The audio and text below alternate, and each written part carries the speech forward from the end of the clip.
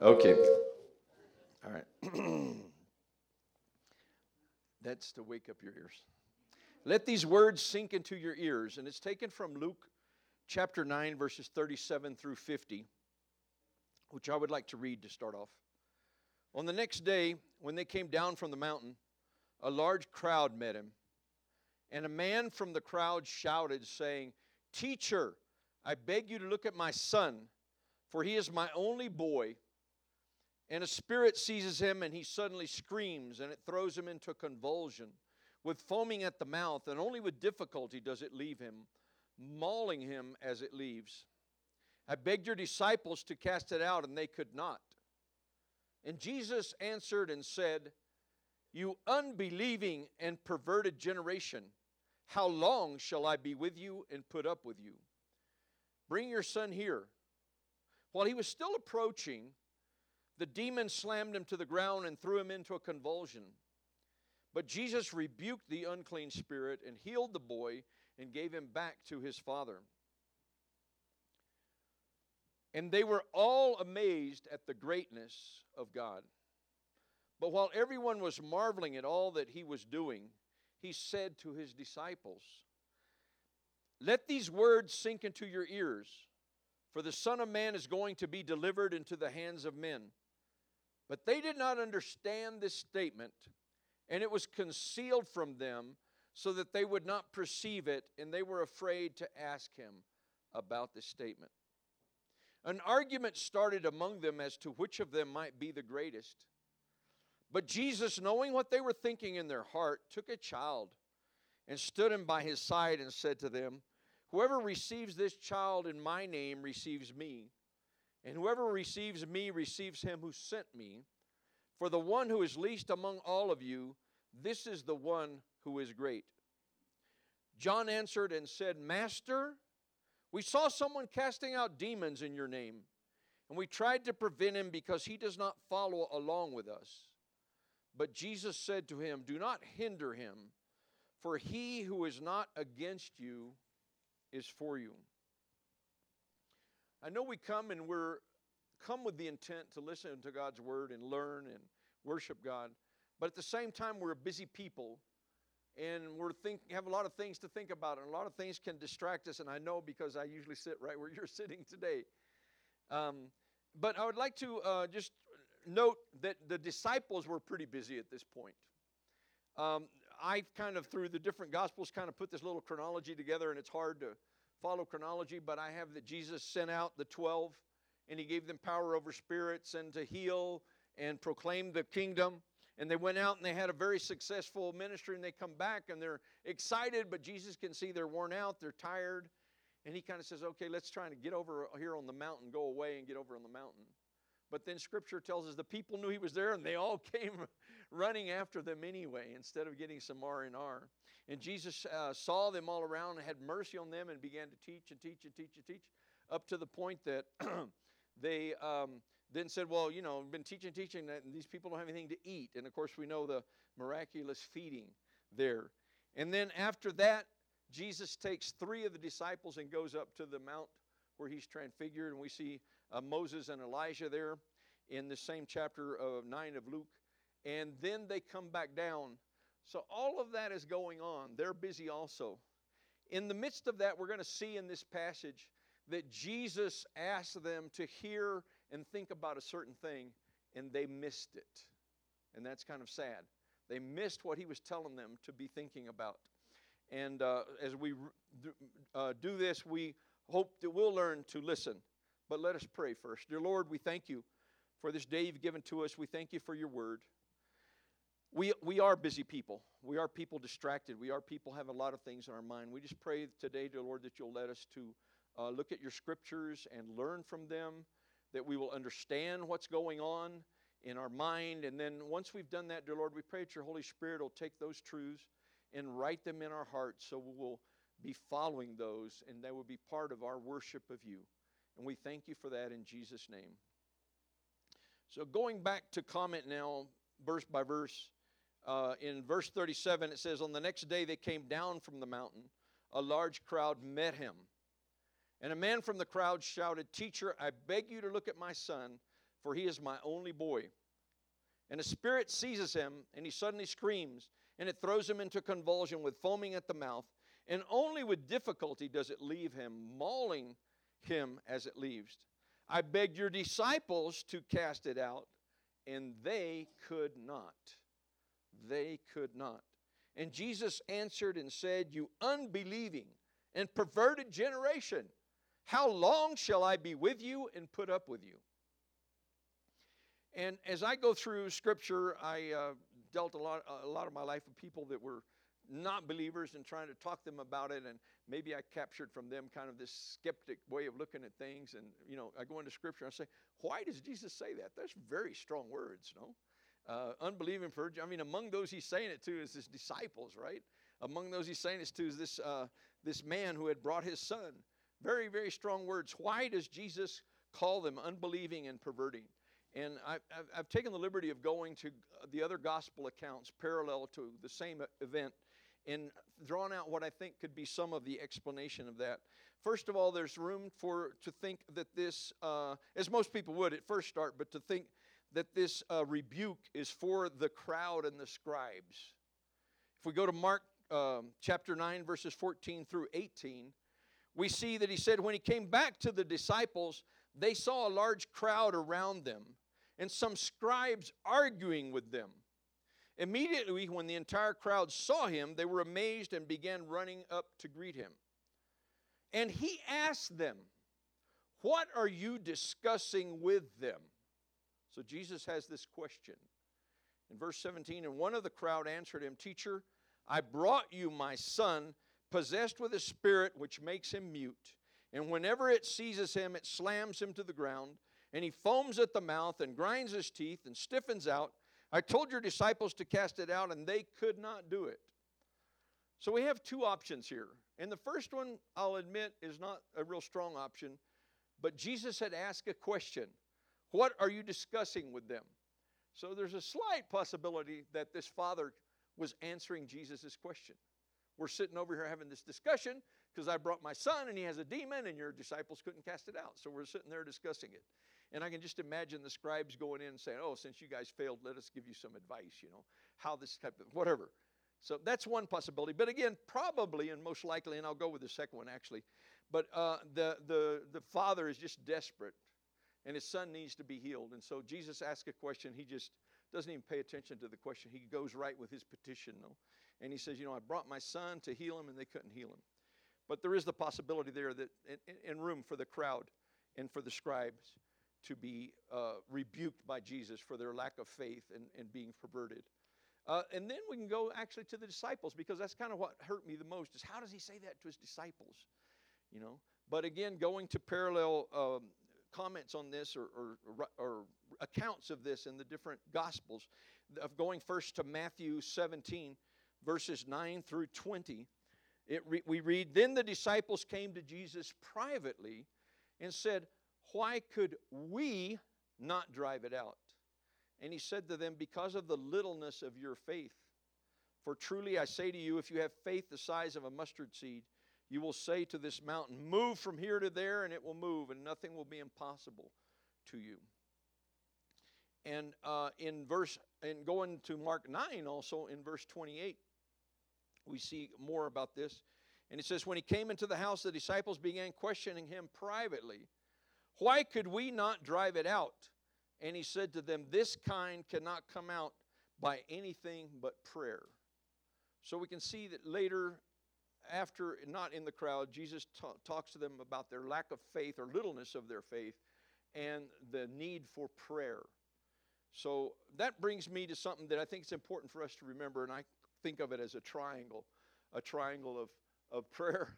And sometimes we get the idea along the bottom line that God has filled us with the Spirit and we pray so powerfully and so forth that we pray for someone and that will heal that person and that will convict that person. But that's not the way it works. It's the triangle of prayer is we should pray and have faith in God and pray to God. And God is the one that heals, convicts, casts out spirits or whatever. So I think it's helpful for us to remember that. Jesus is rebuked for lack of prayer and faith. Again, their question was, why couldn't we cast it out? And Jesus saying, you don't do anything. It's like God that does this. No.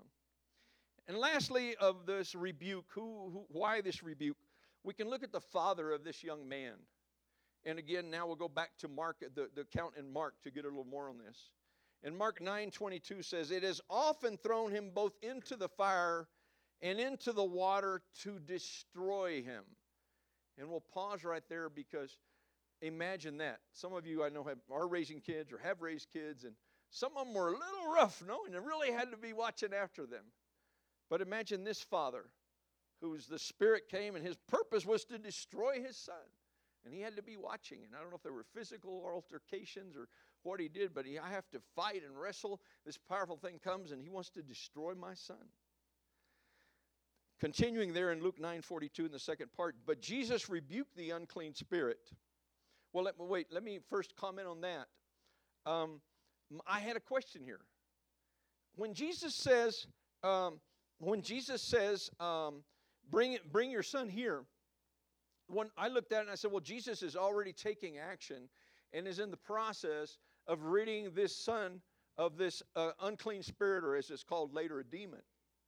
So he's already told him, come here, and we know what he's going to do, or we can imagine what he's going to do.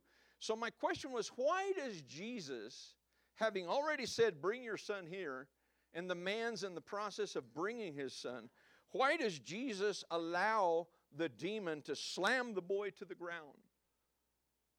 And again, I will not try in one sermon to even begin to scratch between God's sovereignty and, our liberty, or in this case, the rebellion of spirits. But we know that God is sovereign, and he uses all things for his glory, So they maybe their last hurrah, we're going to do it one more time before this happens, no?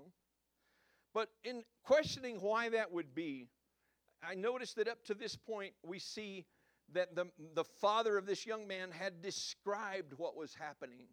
And he describes it several ways, and we saw one gospel gives more than the other, right, of description. People had heard his description.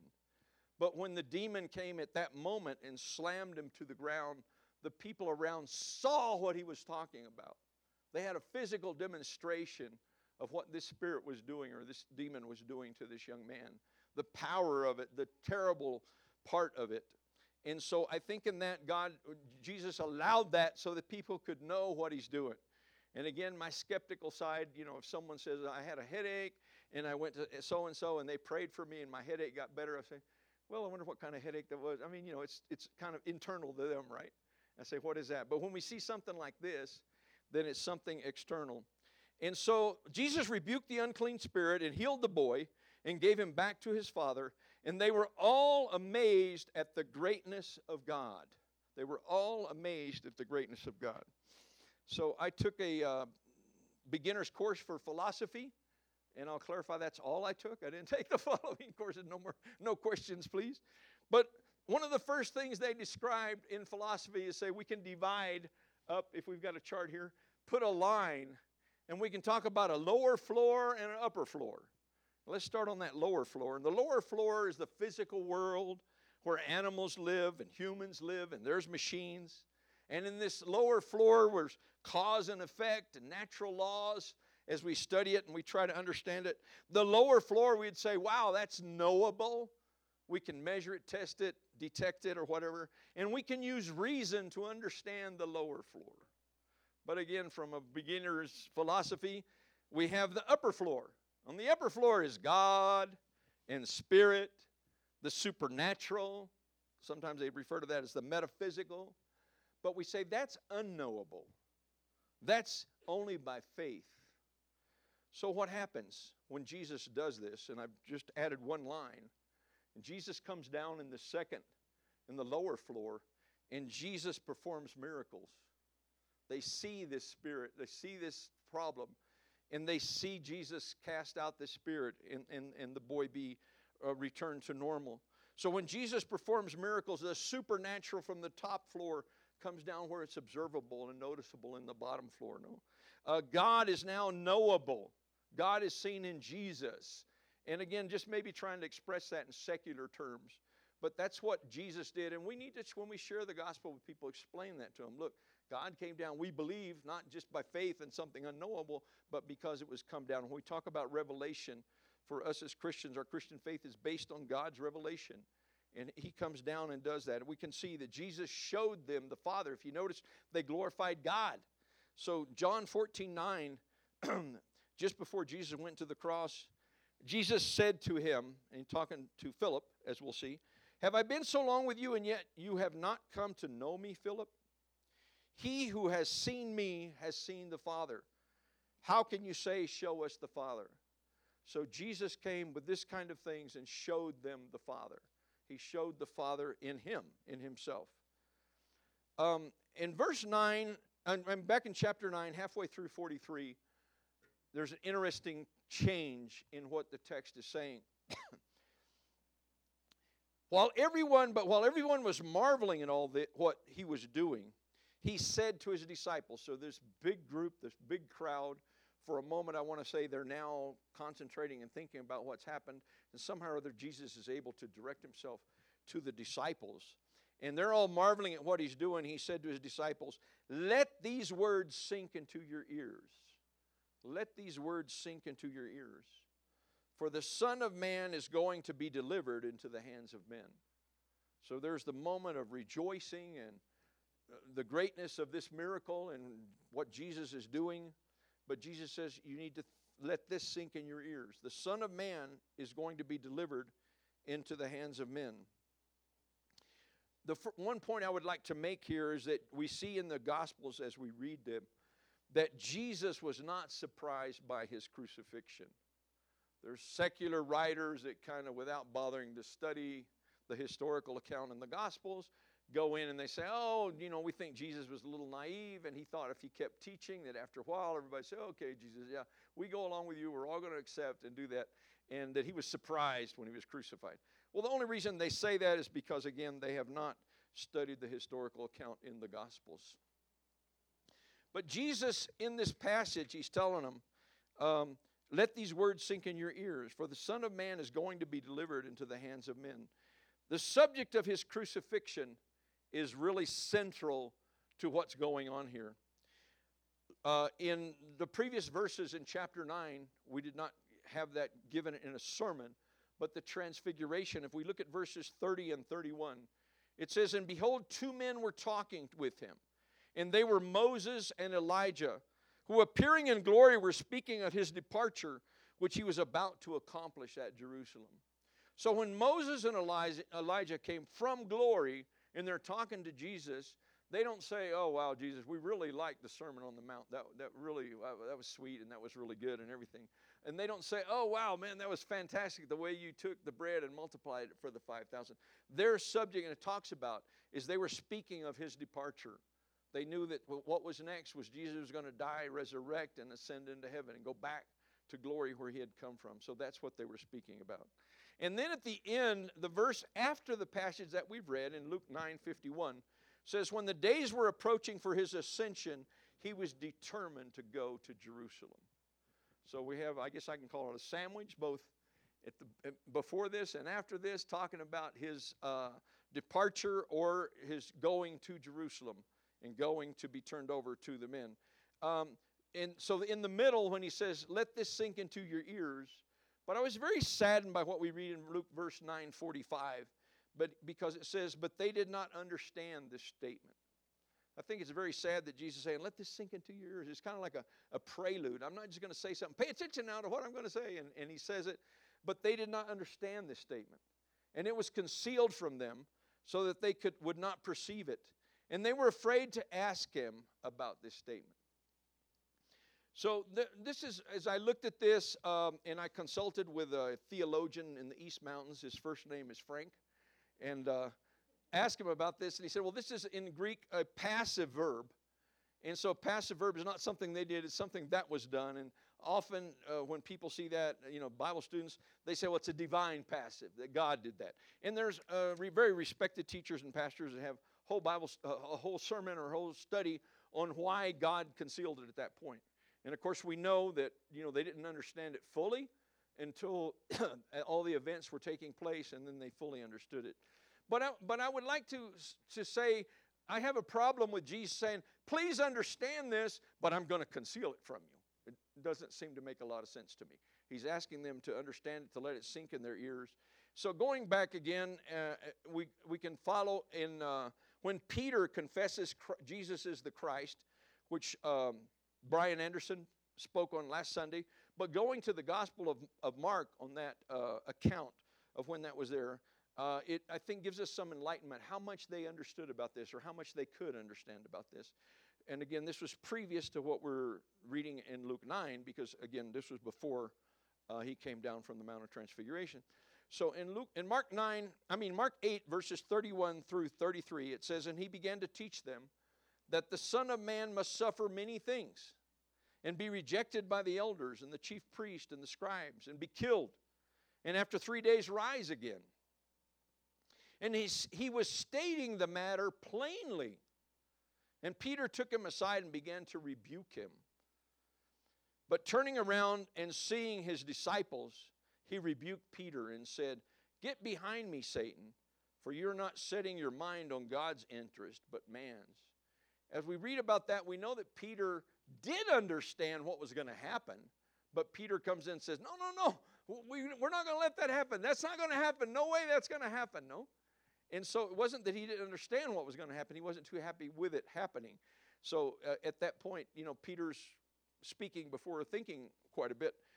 He should have, said, "Explain to me, Lord, how that is." No, explain to me why this is. But again, he just went that way, and Jesus rebuked him. Perhaps that's why they later were a little afraid to ask. I don't know. But the point is, they did understand that at that point. It was something they should have known. It's something they should have been thinking about. So it's sad to me that they did not understand it. They did not ask questions, and so forth. Going back to our text in Luke 9:46, it says, "An argument started among them as to which of them might be the greatest." Okay? Which of them might be the greatest? And I think it's important to note right here that the disciples were not yet Spirit-filled. Why do I say that? If we go to John chapter 7 and look at verses 38 and 39, it says, "He who believes in me, as the Scripture said, from his innermost being will flow rivers of living water." That's what Jesus said. In verse 9, we have some commentary by John, the author of the gospel. He says, "But this he spoke of the Spirit, whom those who believed in him were to receive. For the Spirit was not yet given, because Jesus was not yet glorified." So the apostle clarifies that. Just to back that up, we go forward in the same Gospel of John to chapter 14, verses 16 and 17, just before Jesus goes to the cross. And he says, I will ask the Father, and he will give you another helper, that he may be with you forever. That is the Spirit of truth, whom the world cannot receive because it does not see him or know him. But you know him because he abides with you and will be in you. So we see that up to that point, and the Bible teaches that Jesus was all of God in Jesus. So when Jesus is physically with them there, he is being this helper that comes along, that helps, that teaches. Jesus is being that. And I point that out because we know now, when we have become Christians and believe in God, that because Jesus already went to the cross and paid the penalty for our sins, he went to the grave and resurrected gloriously and powerful with the power of the resurrection, and ascended into heaven, and went before the Father and presented his sacrifice in the holy tabernacle in heaven, and asked the Father to send the Holy Spirit. When we believe, we receive the Holy Spirit at that moment. But the disciples were kind of in this special place right now. It was Jesus that's with them, helping them and guiding them and teaching them. So they were at argument of them which might be the greatest. So taking into account they were not Spirit-filled, and unfortunate to say, even those of us who are Spirit-filled, we can fall into that. No, who's the greatest? Why would they be saying that? Well, let me point out. There's 12 disciples that go out, and they heal the sick, and the spirits are subject to them, and they announce the kingdom, and they're all very successful, and they come back. And out of those, 3 are taken with Jesus up to the Mount of Transfiguration. And they get to see the glory of glories. They get to see Jesus transfigured and Elijah and Moses and all of that. And 9 of them are left behind, right? But the 3 that went up there are still successful demon casting out disciples, if I may use that term, right? But the 9, when they come down, they find out these 9, they've kind of failed. You know, we went up successful. We came down successful. These guys were not able to cast out the demon, right? So they had a little room maybe to say, wow, I think we're going to be the greatest in the kingdom of heaven, you know. We're the can-do people, no? God's got his eyes on us. So, you know, again, they're not, but again, more than that, you know, do we struggle with that? And I think if we don't, it's because we're so egotistical that we can't see it, no? But we struggle. I think I'm the greatest, or I should be the greatest, or I really am the greatest. So they want to talk about that. So we see here what Jesus would like them to consider, right? Consider that they're going to be turned over to men and be mistreated by them. They don't want to talk about that. They say, let's talk about who's going to be the greatest, and they're discussing that. So Jesus gets down where they are right now, patiently and lovingly says, okay, you want to talk about this? Let's talk about this. And sometimes I compare this to electronic maps, and I personally, when I need one, I use Google Maps, not to advertise them, not that they need advertising that I know of. But Google Maps, you say, I want to go there, and they say, well, where you're at right now, you've got to do this to get there. That's very good. But if I take a donut detour, or I just get lost, then Maps kind of say, okay, but now where you're at right now, you got to do something different, because now you're in a different place. And spiritually, where are we at? And God's going to work with us where we're at to get us to where we're supposed to be, right? So Jesus gets down right there, and it's okay. You want to talk about who's the greatest? In picking up our passage in Luke 9, verse 47, but Jesus, knowing what they were thinking in their heart, took a child and stood it by his side and said to them, whoever receives this child in my name receives me. And whoever receives me receives him who sent me. For the one who is least among all of you, this is the one who is great. So Jesus says, you want to talk about being great? This is what you need to learn about being great. Okay, you need to learn being humble. You need to learn about being, to be willing to serve. At that point, in one of the commentaries I read, and probably other ones said that too, but I didn't read that many. But he said, in this passage from verse 37 to 50, the ones we're dealing with, we see 4 failures of the disciples, 4 different failures. But perhaps giving a little break to John here, one of my favorite of the disciples, if you can have favorites, but a little break to him. John answers and said, Master, we saw someone casting out demons in your name, and we tried to prevent him because he does not follow along with us. And I would offer up that maybe John, on the light of what Jesus had just taught, is slightly confessional and saying, well, Jesus, we did this, and offering it up for Jesus to give an opinion about. And of course, Jesus said to him, do not hinder him, for he who is not against you is for you. And maybe John said, oh yeah, I kind of thought we had blown it there now, what you've explained. I don't know if it went that way, but there is that possibility. There's a great irony here, because as John says this, whoever these people were, it's actually a person, not an individual, not a group. Whoever this person was, he was able to cast out demons. And here's the 9 that were not able to cast out that one. So a little bit of irony in the fact that Luke puts it in that position. No? So what we see here is that God is working. Well, I would ask you guys, do you guys know who that person was? Why he was there? How was it he came up that he's going around and casting out demons in Jesus' name? We have no idea, right? We don't find it in Scripture. And I think the disciples were clueless as we are, But we learn from that God is working more than we realize. He's not limited to our little sphere and our little thing. He's doing his work, and he decides who he's going to use and not us. We have a practical exhortation for us in the book of Romans that I believe relates to this. And it says, don't judge another believer whom God has accepted. We had the blessing this morning of seeing Luke Feldner in the service, which filled me with great joy. And I know he had shared this in a sermon a few months back, if not last year. But Romans 14, and the subject matter is different than somebody casting out demons, but there's an application rule here, a principle that is helpful. In Romans 14:1-4, it says, "Now accept the one who is weak in faith, but not for the purpose of passing judgment on his opinions. One person has faith that he may eat all things, but he who is weak eats vegetables only. The one who eats is not to regard with contempt the one who does not eat. And the one who does not eat is not to judge the one who eats, for God has accepted him." So again, the principle here, God has accepted him. And then the big principle is in verse 4, "Who are you to judge the servant of another?" Who are you to judge the servant of another? "To his own master he stands or falls, and he will stand, for the Lord is able to make him stand." So it's not just any master. Paul is saying the master that they have is our Lord. And if this person is serving our Lord, then who are we to judge the servant of another? My wife and I lived quite a few decades in Mexico. And in Mexico, you don't have to be making much money because of the economy.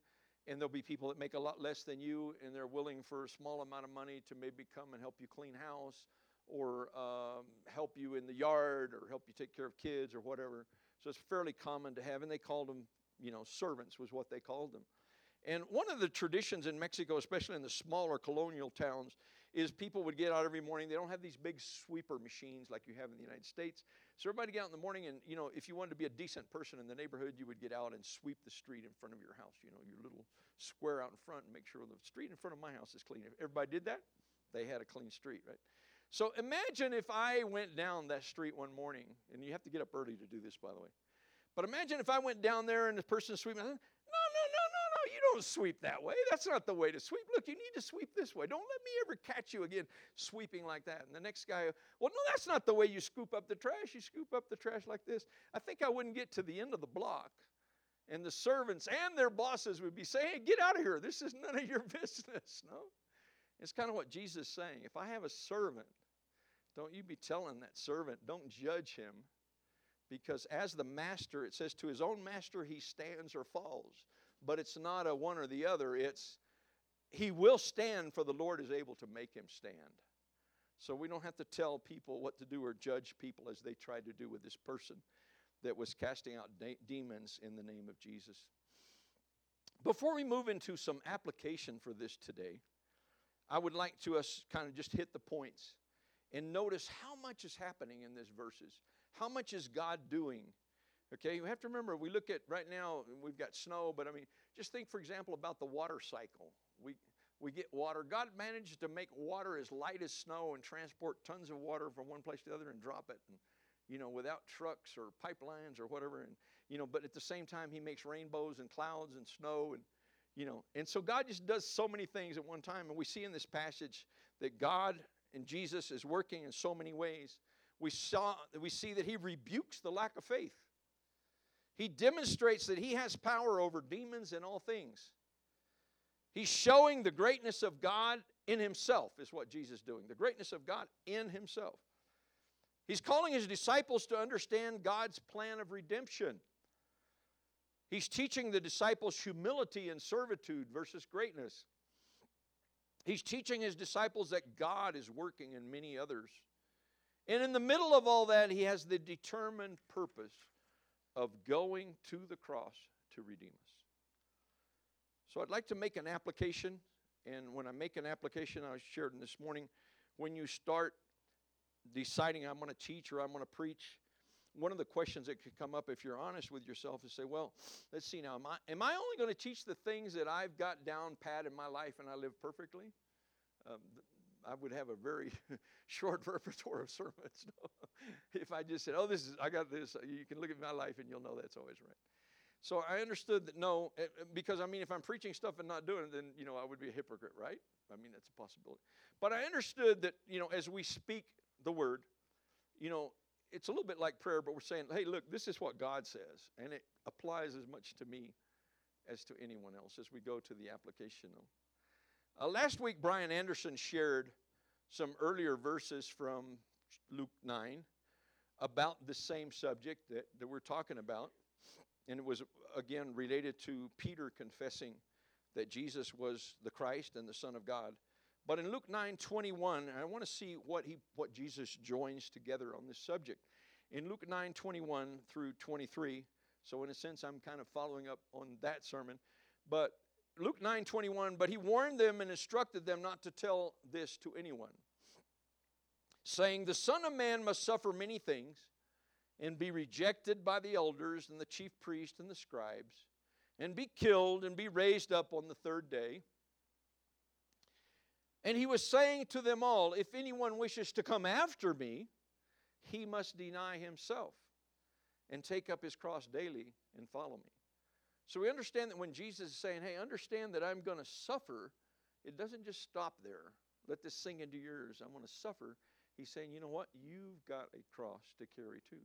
You have to deny yourself and follow me. So the application, I've chosen one. There's multiple ones, but I've chosen one, and I would ask, and don't raise your hand, but how many people here know a verse in chapter 8 of Romans by heart that you can think of? Anybody? And you're welcome to smile if you know that verse. That's fine. And then I might kind of obviously ask, how many of you are thinking of Romans 8:28, right?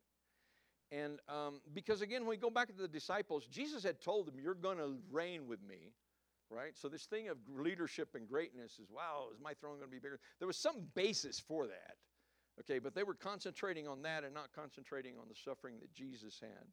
So we like Romans 8:28, okay? Let's go ahead and, let's go ahead and read it, and I'll come back to it. But Romans 8:28, we know that God causes all things to work together for good to those who love God, to those who are called according to his purpose. We say, man, let's cut that out and put it on the bathroom mirror and the dashboard of the car and my notebook when I open it up, my coffee cup. And that's that, everything's for good. We like that verse. That's a verse we like. But sometimes we're guilty of kind of buffet feeding on the Word of God, And if you let me loose in a buffet, I'm a little more mature now. But, it used to be the pies and the desserts and the donuts or whatever they have there, the cream and the puddings, and not much broccoli and not much asparagus and all that kind of stuff. But so sometimes we're that way with the Word of God, and that's kind of what the disciples were doing, no? Let's talk about who's the leader and not talk about how Jesus is going to suffer. So, again, we saw that Jesus himself in Luke kind of joined those subjects. Going in Romans, and I have a clock here. I know that my time's almost up, so I'll resist the urge of giving you a whole Bible study in Romans, which I'd love to do. But in Romans chapter 6, Paul has wrapped up in the first 5 chapters our sin and how we're saved by grace and based on God's sacrifice, and it's by grace and it's not by works. And beautiful scripture in 5:1, having been justified by faith, we have peace with God. And then he talks about the historical significance and all that. So he's got that settled. But so then in 6, he kind of directs himself to, okay, now what do we do as Christians, right? In 6, and he starts out in 6:1, and I'll read 1, 2, and 3 of Romans 6. What shall we say then? Are we to continue in sin so that the grace may increase? May it never be. How shall we who died to sin still live in it? So Paul makes a statement. Should we who died to sin still live in it? Now, he didn't have, these electronic apps and electronic mail and voicemail and Zoom meetings and all that kind of stuff. But God had used them, and he had gone through enough people discipling this that he knew what he had to say next, right? When he said, how shall we who died to sin still live in it? And so then he goes and says, or do you not know that all of us who have been baptized into Christ Jesus have been baptized into his death? So we see Paul expanding totally as Jesus did, saying Jesus died, then we have this to do, and he's over in Romans and doing that. So when we get to Romans 8:28 in this section, he's kind of summarizing. It's almost towards the end of that section. In Romans 9, he's going to start something else. So again, we come on our favorite verse in Romans 8, and we know that God causes all things to work together for good to those who love God, to those who are called according to his purpose. But it continues in verse 29. And we don't pay as much attention to 29, some of us at least. And so it's an exhortation to, again, one specifically in this verse to think about which ones we grab and which ones we leave. But I think it has a lot of applications in our life. So 29 says, for those whom he foreknew, he also predestined to be conformed to the image of his Son, so that we would be the firstborn among many brethren. And again, our human nature, Spirit-filled, by the way, but our human nature is, hey, tell me about how all the things are going to work together for good. And it's easy for us to forget, hey, God wants me to conform to the image of his Son. Is that my goal? And I would even offer up that being conformed to the image of his Son is probably God's definition of good. When he says it works for good, it works to conform you to the image. It works to his purposes, which are good for us. So we need to realize that we need to be conformed to his image. We need to ask Jesus to, as we go through his word, we need to, when we have something we don't quite understand, dwell on that and say, God, what is it here that I'm missing? What is it that I need to understand? And to close, instead of just saying amen and thank you, as a prayer, I would like for us to sing a chorus, and this is going to be interesting because we're going to do it a cappella. The music group helped us, but if you started early and noticed the first chorus, they kind of rehearsed us with this, but this is an old-fashioned chorus, old from long ago, that's called To Be Like Jesus. And I think it kind of expresses what Romans 8:29 is saying, to be like Jesus. And again, the conversation in Luke where Jesus is saying you also got to carry your cross. And so I would invite you, and if you want to, we'll stand, and this will be the way we close. We're going to sing it. So sing it, and pray about it, and think about it as you sing it. And it goes like this: To be like Jesus, to be like Jesus, all I ask, to be like him, all through life's journey, from earth to glory, all I ask, to be like him. To be like Jesus, to be like Jesus, all I ask, to be like him, not in a measure, but in its fullness, all I ask, to be like him. Lord, we thank you for your word, and we pray that you would give us the intent of our hearts to listen to the things that we should attune our ears to be listening to what you want to talk about in our daily lives, and that we can put that into action in carrying our own cross and to be like Jesus. Amen.